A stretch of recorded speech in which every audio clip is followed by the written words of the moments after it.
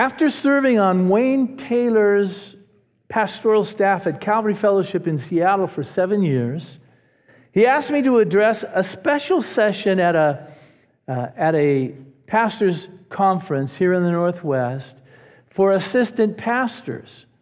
And he had entitled the message that I was to bring, Assisting Well. And he told me, he said, of all the people that he had worked with over his many years, that no one had served better in that role than me. And of course, you know, that's something anyone would like to hear, but being skeptical in nature, I'm wondering, is he having a hard time finding someone to teach this class and he's trying to butter me up? But I quickly realized I had no reason to doubt his sincerity, and I just enjoyed that commendation from him. All of us, I'm sure, can think of an instance when we were verbally affirmed with a well done, good job. Hopefully, few can relate to B.B. King's lament when he sang, "Nobody loves me but my mama, and she could be jiving me too."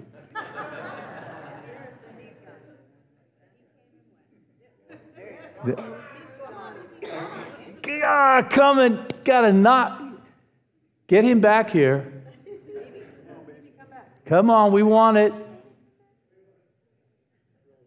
Oh, okay, I'm afraid you'll have to crane your neck a little bit, but that's what you're supposed to be saying on the main screen.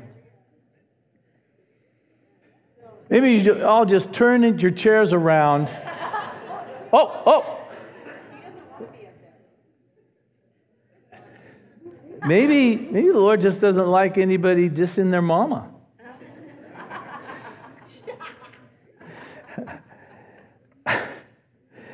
Nobody loves me but my mama, and she could be jiving me too. Surely you can think of a time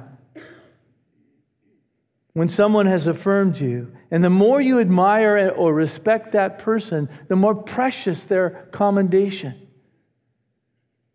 In today's passage, Jesus Christ himself, the Son of God himself, second person of the Godhead, pays tribute to John the Baptist. Let's see what made John more than a prophet, as Jesus said, and how he can be more than a prophet to us, encouraging our relationship with Jesus, King of the universe. That's a term the Jews often used in describing God, King of the universe. Savior of the world. That's how the Samaritans describe Jesus. And we know him as lover of our souls. Matthew chapter 11. And it came about that when Jesus had finished giving instructions to his 12 disciples, he departed from there to teach and preach in their cities. If you've been following with us, you know that Jesus has coupled up the 12 disciples into 6 groups, and they're to go out into the cities there in the Galilee, northern part of Israel, and he has empowered them to do what he's been doing with his healing and casting out demons and raising the dead. And he said, and your message is this: the kingdom of heaven is at hand. So that's your ministry. You go. And so he's kind of commissioned them, gave them instructions, and they've gone out, they've departed, and he's kind of coming up and after them and following up in person. Now, verse 2, when John in prison heard of the works of Christ, he sent word by his disciples and said to him, his disciples, this John the Baptist's followers, are you the expected one, or shall we look for someone else? And Jesus answered and said to them, go and report to John what you hear and see. The blind receive sight and the lame walk. The lepers are cleansed and the deaf hear. The dead are raised up and the poor have the gospel preached to them. And blessed is he who keeps from stumbling over me. John the Baptist's finest hour. When was his finest hour? The moment he pointed to Jesus coming to be baptized. And what did he say? Behold, the Lamb of God takes away the sin of the world. That was his finest hour. That was in John 1:29. A few verses later, he refers to him as the Son of God. So John had that kind of faith. And he's trying to inspire others by pointing to Jesus. But John, along with many of the devout Jews, had an imperfect understanding of God's timetable. They believed that when the Messiah came, he would immediately set up his visible kingdom on the earth and reestablish them as his favored nation. The ones with whom he had made that covenant. You will be my people, I will be your God. That through them, all the families of the earth would be blessed. But now John, he's been languishing in prison for calling sin, sin. That's what prophets do. I'm glad I'm not a prophet. I mean, the calling and office of a pastor does include calling sin, sin. But I like the idea of being a shepherd that leads sheep into green pastures by still waters and just encouraging and nurturing the flock in all ways. The prophet's job was a tough one and a thankless one and often got them murdered.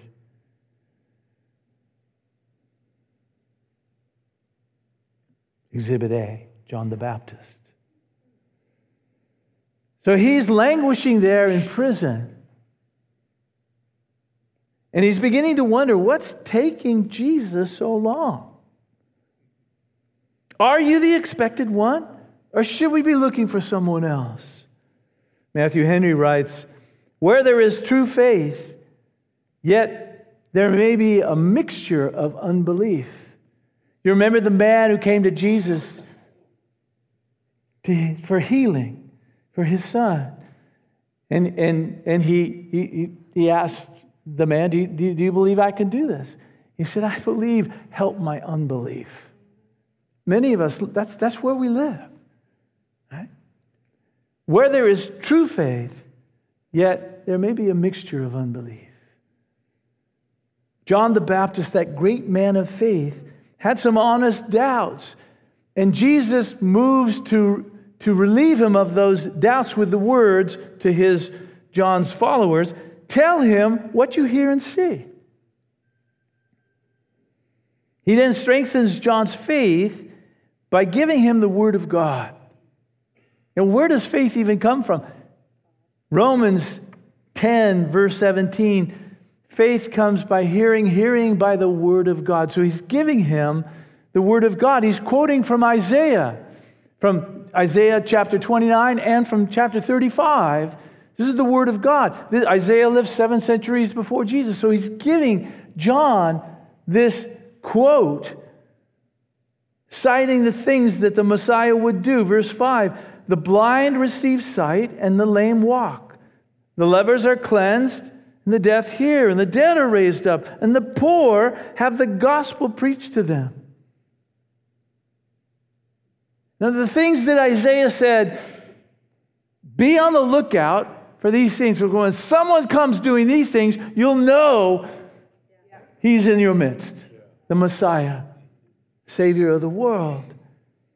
And then he adds this gentle admonition, blessed is he who keeps from stumbling over me. In other words, he's telling John,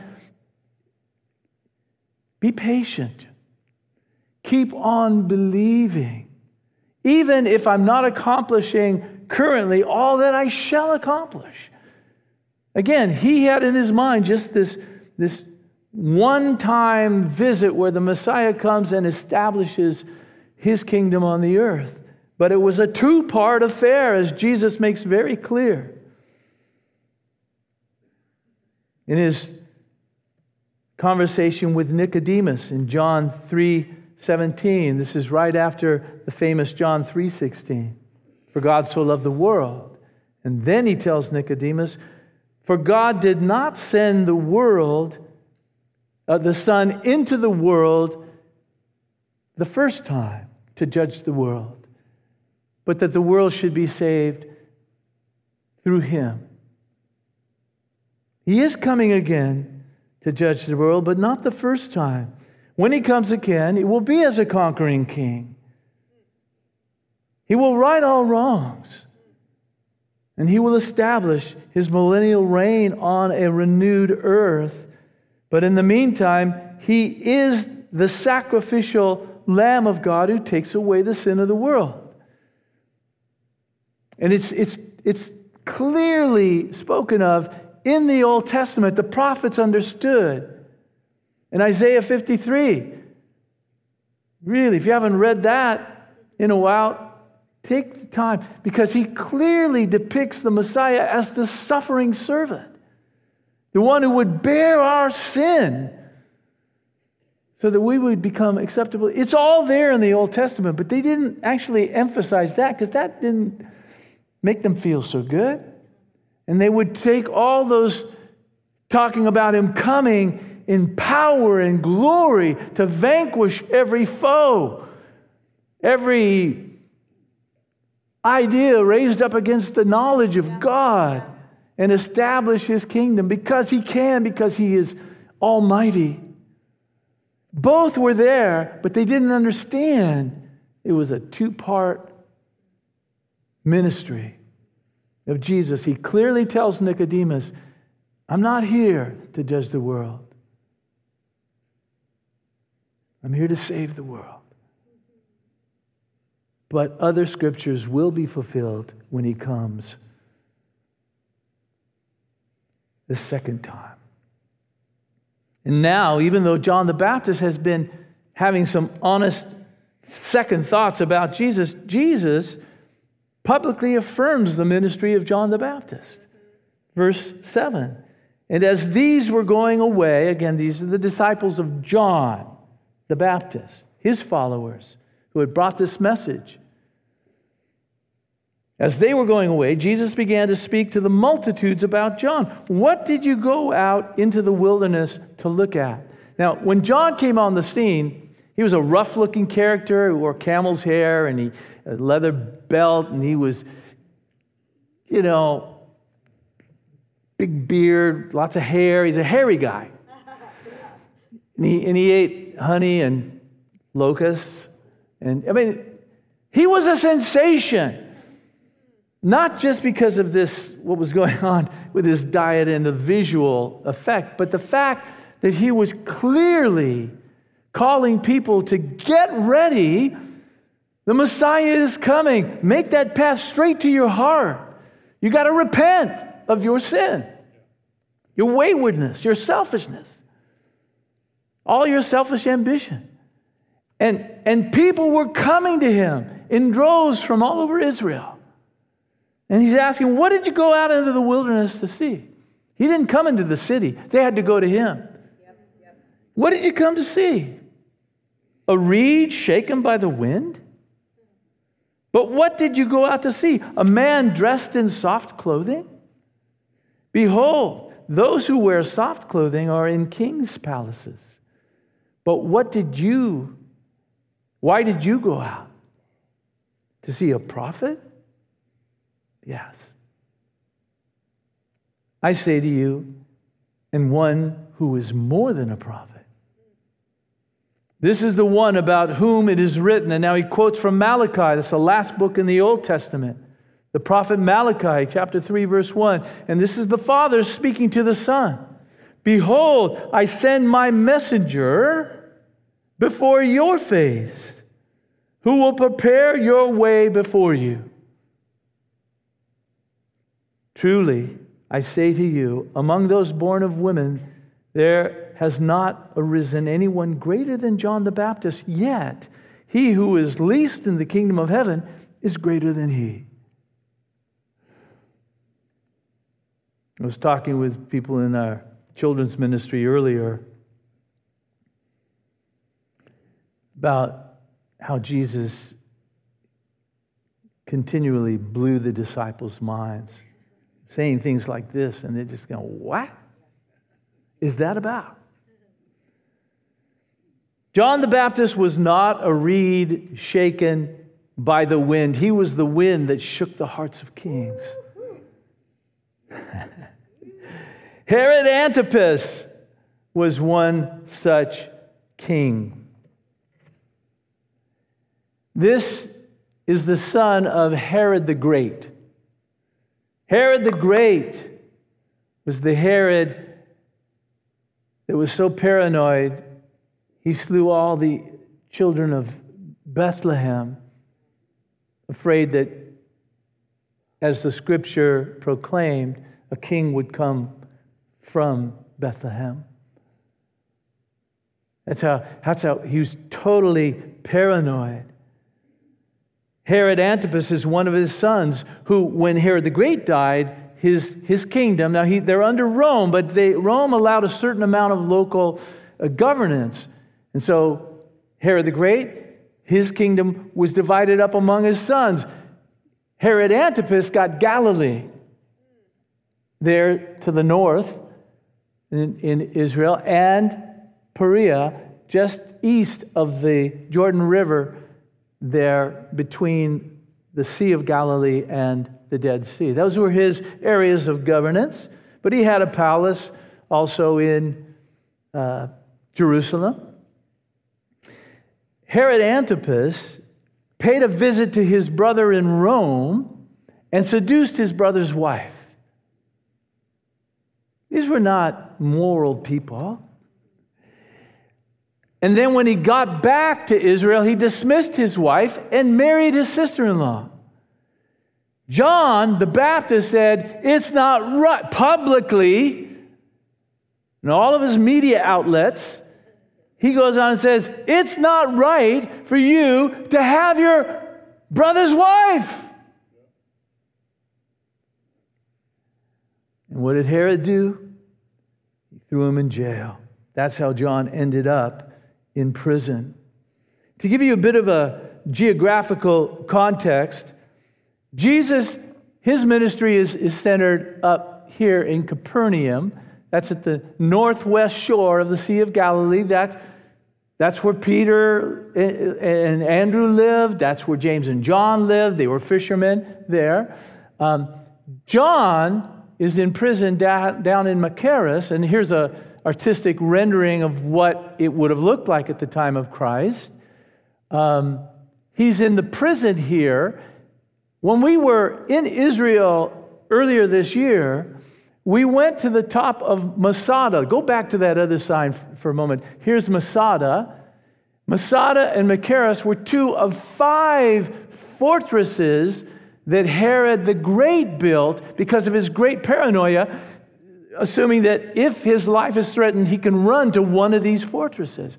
And our next slide, our tour guide, Mickey, told us that there's no evidence that Herod the Great ever visited this fortress at Masada. And yet it was amazing. We saw the ruins of it. You can't see it in this picture, but the ruins and the foundations and an amazing palace, the tiered palace that he made on the north end of this high mountain. But from here, you can look to the east and you see the Dead Sea, and right beyond it, the fortress of Machaerus. This is where Herod Antipas, Herod the Great's son, imprisoned John the Baptist because he could, because he had the power to do that. Even so, in Mark chapter 6, verse 20, we learn that King Herod was afraid of John. John's sequestered there in his prison at Machaerus, and yet he's afraid of John, knowing he was a righteous and holy man. It unsettled him. John, on the other hand, was not afraid of Herod or his troops. He was God's prophet, calling sin, sin, wherever he found it, which made even a king's heart shake like a reed.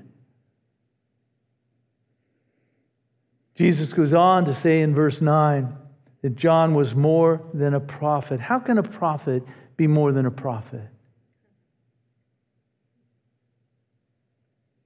In this sense, all of the prophets spoke about a future king, a coming king, a savior, a deliverer. But John the Baptist, he famously pointed to Jesus in the flesh and said, "Here he is. Behold the Lamb of God. Of all those born of women," verse 11, "there has not arisen anyone greater than John the Baptist, for the simple reason that he was the forerunner of Jesus to pinpoint him in the flesh." He was that voice in the wilderness that the Old Testament prophets talked about, crying out, "Get ready. Examine your hearts." Isn't it? Socrates said that the unexamined heart, life isn't worth living. So John's just saying, get ready. Examine your hearts. Pay attention to God. Because once this brief life is over, you will come face to face with the great judge. And where will you live out eternity? I mean, he's just saying, let's be real here. Let's be reasonable. Isn't it God who says, "Come, let us reason together, though your sins are as scarlet, I'll make them white as snow"? That's the Old Testament. That's God's heart. That's what He is about. That's what He desires to accomplish. So He sent this forerunner. It was more than what we find in the Old Testament among the prophets. He's that voice in the wilderness. Turn from going your own way to going God's way, because the King had arrived just as God had promised. It is He who will save us from our sins. His kingdom of peace and love shall reign forever. So look to Him. Turn to Him. Say with the psalmist in Psalm 119, verse 94, "I am yours, save me." The story is told of a young monk named Martin Luther, tormented by his inability to feel accepted by God, how he learned from Stoptis, his closest friend, to rely on Christ by quoting Psalm 119, verse 94. Stoptis, "Martin, what is it that you seek?" Luther, "A merciful God, a God whom I can love, a God who loves me." Stoptis, "Then look to Christ, bind yourself to Christ, and you will know God's love. Say to Him, 'I am yours, save me.'" Luther, "I am yours, save me. I am yours, save me. I am yours, save me." Can we echo that thrice comment right now from Psalm 119, verse 95? Would you say with me, to God, "I am yours, save me. I am yours, save me. I am yours, save me."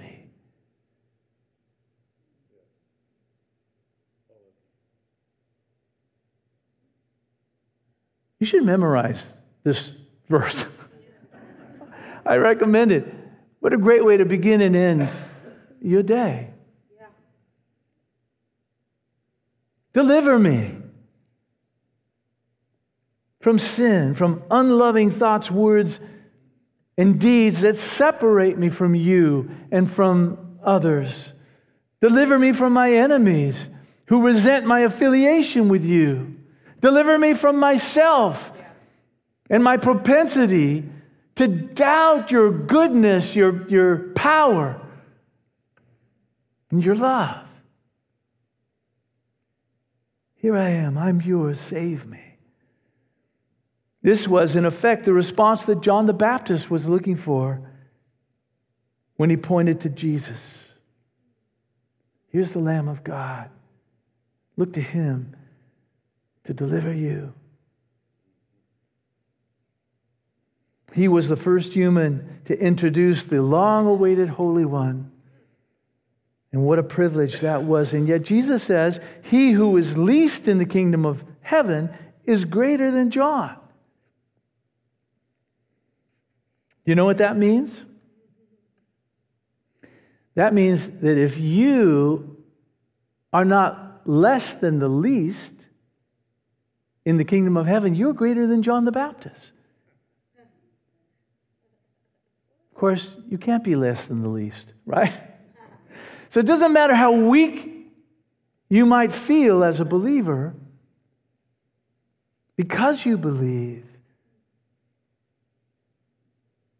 God sees you as greater than John the Baptist. And how could that be? You might ask. In this way, John the Baptist was not there to witness the veil in the temple being rent from top to bottom, 60 feet high, many ply.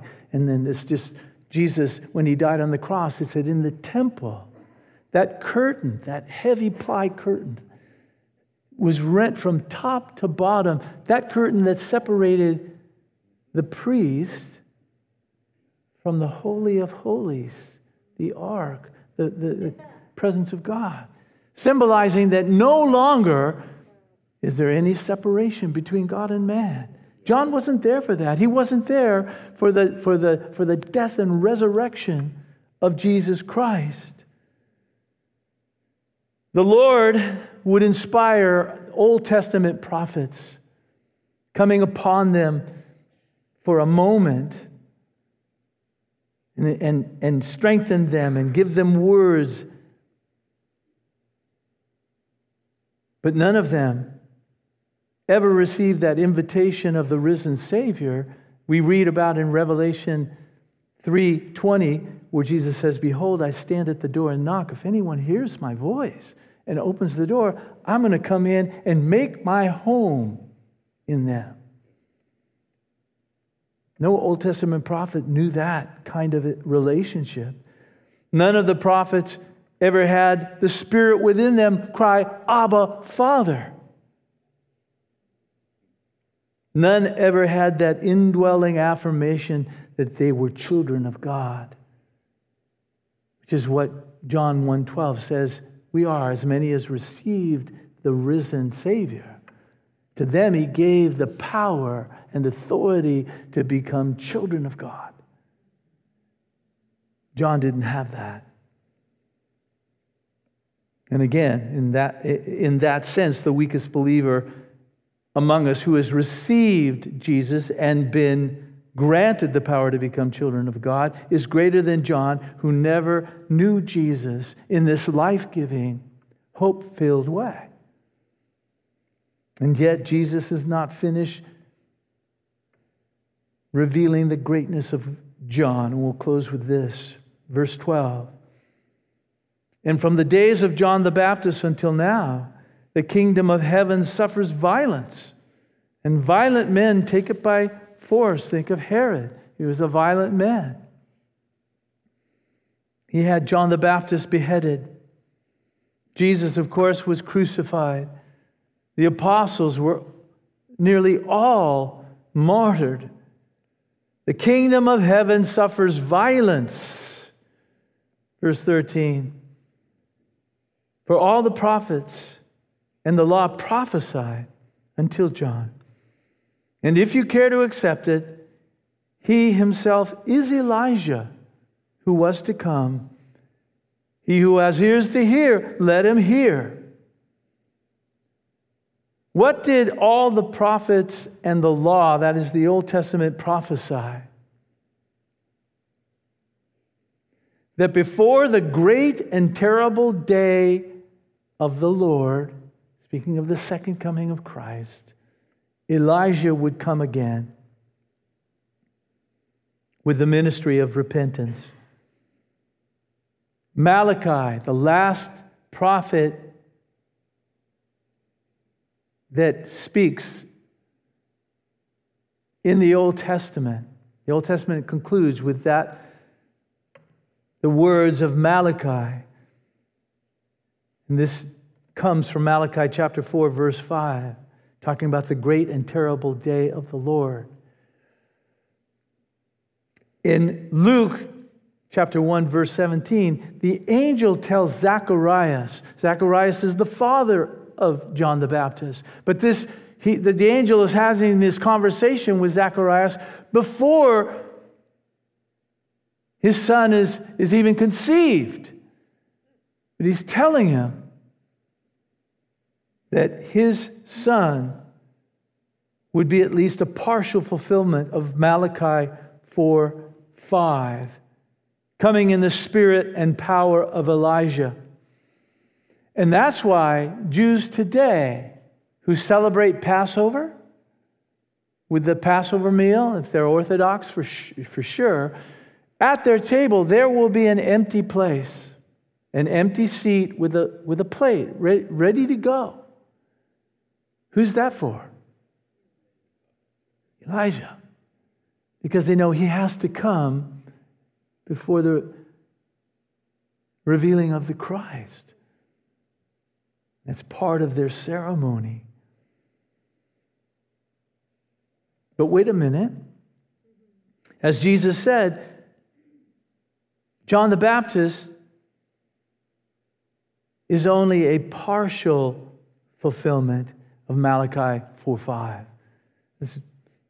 I'm pointing this out because the great and terrible day of the Lord mentioned there in Malachi is yet to come.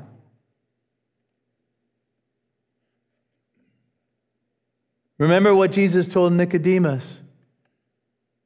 He said that Jesus, did not come the first time to judge the world. That's the task that he will accomplish at his second coming. But before he comes again, Elijah will come again in bodily form during what the Bible calls, what Jesus calls the Great Tribulation. In Matthew 24. It's a 7-year period. After the church has been caught up, it says to meet him in the clouds, there will be a 7-year period where the Antichrist comes into power. But there will also be 2 witnesses discussed in Revelation chapter 11. And one of these witnesses has the power to stop up the heavens so that it doesn't rain and to bring fire from heaven. Anybody that knows of Elijah, our 9th century BC prophet, knows that that's his signature move. It's a clear reference to the coming of the Messiah, or I should say Elijah, before the great and terrible day of the Lord. Because at the end of that 7-year period, Jesus comes again. And he's not alone. He has with him an army of saints dressed in white, those who have been washed and cleansed through his sacrifice.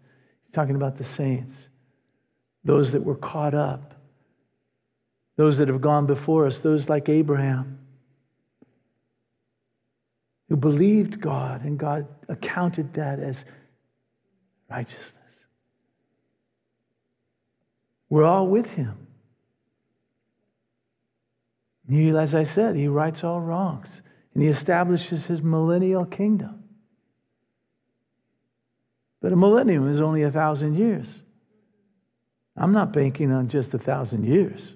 At the end of the 1,000 years, the Bible says, Jesus lets entropy take its course. He says that he rolls up the earth and the cosmos, this created universe, like an old garment. And he discards it. And he makes a new heaven and a new earth and a new Jerusalem. And there, the gates of that city are never closed.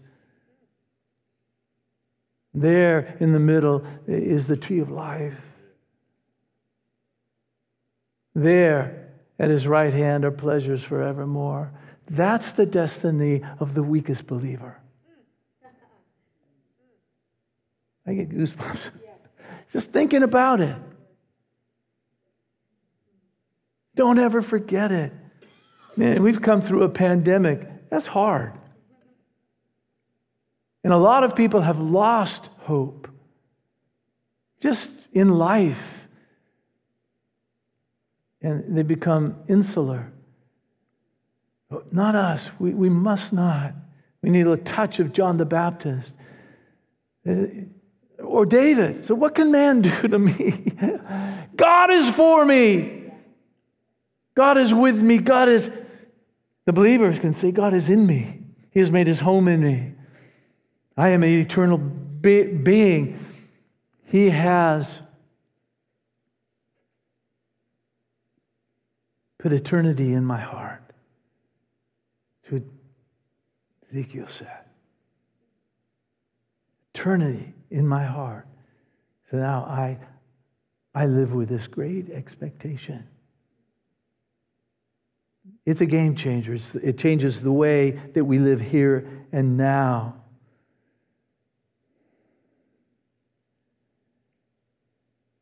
The Savior of the world has come. His forerunner, John the Baptist, has come in the spirit and power of Elijah. It's part 1. We've read about it here. And they will come again. And get this, I believe that those 2 witnesses there that live within that great tribulation period are alive today. I believe we're that close. Jesus says, when you see Israel reborn,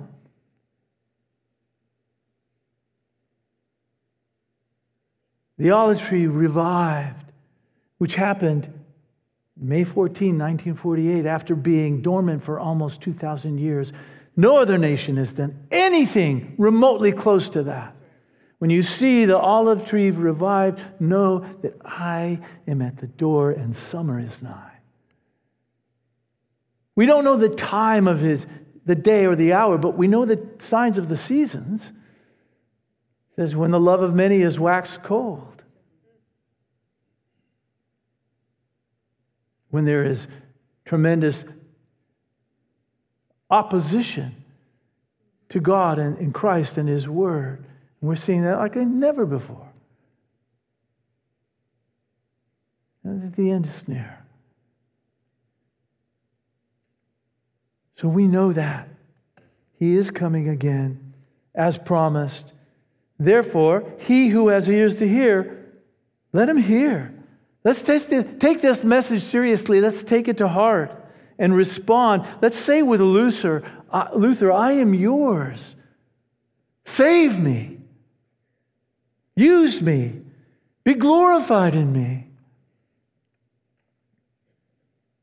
If you care to accept it. And this is a choice that we make. We can accept this or not. He says, if you care to accept it, John the Baptist will be an Elijah to us this morning, pointing to Jesus Christ, saying, behold the Lamb of God who takes away the sin of the world. Trust in Him. Bind Christ to yourself, and you will know the love of God, as Baptist told that young Martin Luther. Say with Luther, I am yours, save me.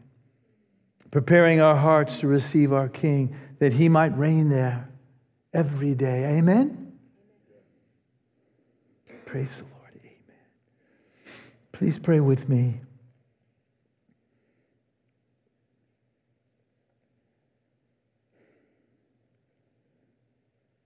Lord, thank You for this. Your word, the oracles of God, preserved, really received and preserved by the nation Israel. Thank You for the nation Israel. We pray for the blessing of Jerusalem.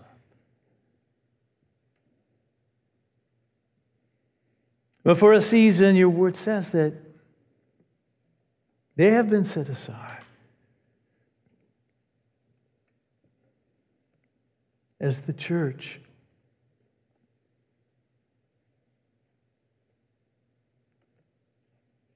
Those who have received the new covenant live and breathe and move and have our being. Again, help us now to just trust in you in a way that would set us free and to strengthen us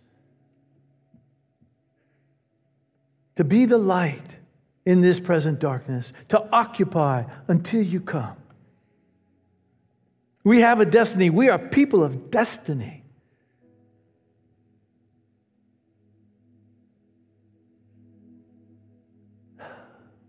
But we need you. I pray you would spark faith in us, that you would fuel faith in us to be your faithful witnesses. And if there are any here listening to my voice that have not opened your heart to Christ, do it now. I'm convinced that is why you are hearing my voice. And to my brothers and sisters in Christ who would say, I believe, help my unbelief, I would point to Jesus and the work of Christ as he did to John the Baptist's disciples. No one did what he did. He was the healer of broken bodies. He was the one who cast out unclean spirits. He was the one who raised the dead. He's the one who himself rose from the dead with the promise of eternal life. All who receive him. Do that work in us today, Lord. All of those that want to respond to Jesus today, either for the first time or for another time. Pray with me in the quiet of your heart. Just say, dear God, thank you for sending Christ to bear in his body my sin upon the cross, that I could become a child of God. I am yours. Save me, Lord. Fill me, strengthen me. I will give you all the credit. I will sing your praises. In Jesus' name, amen.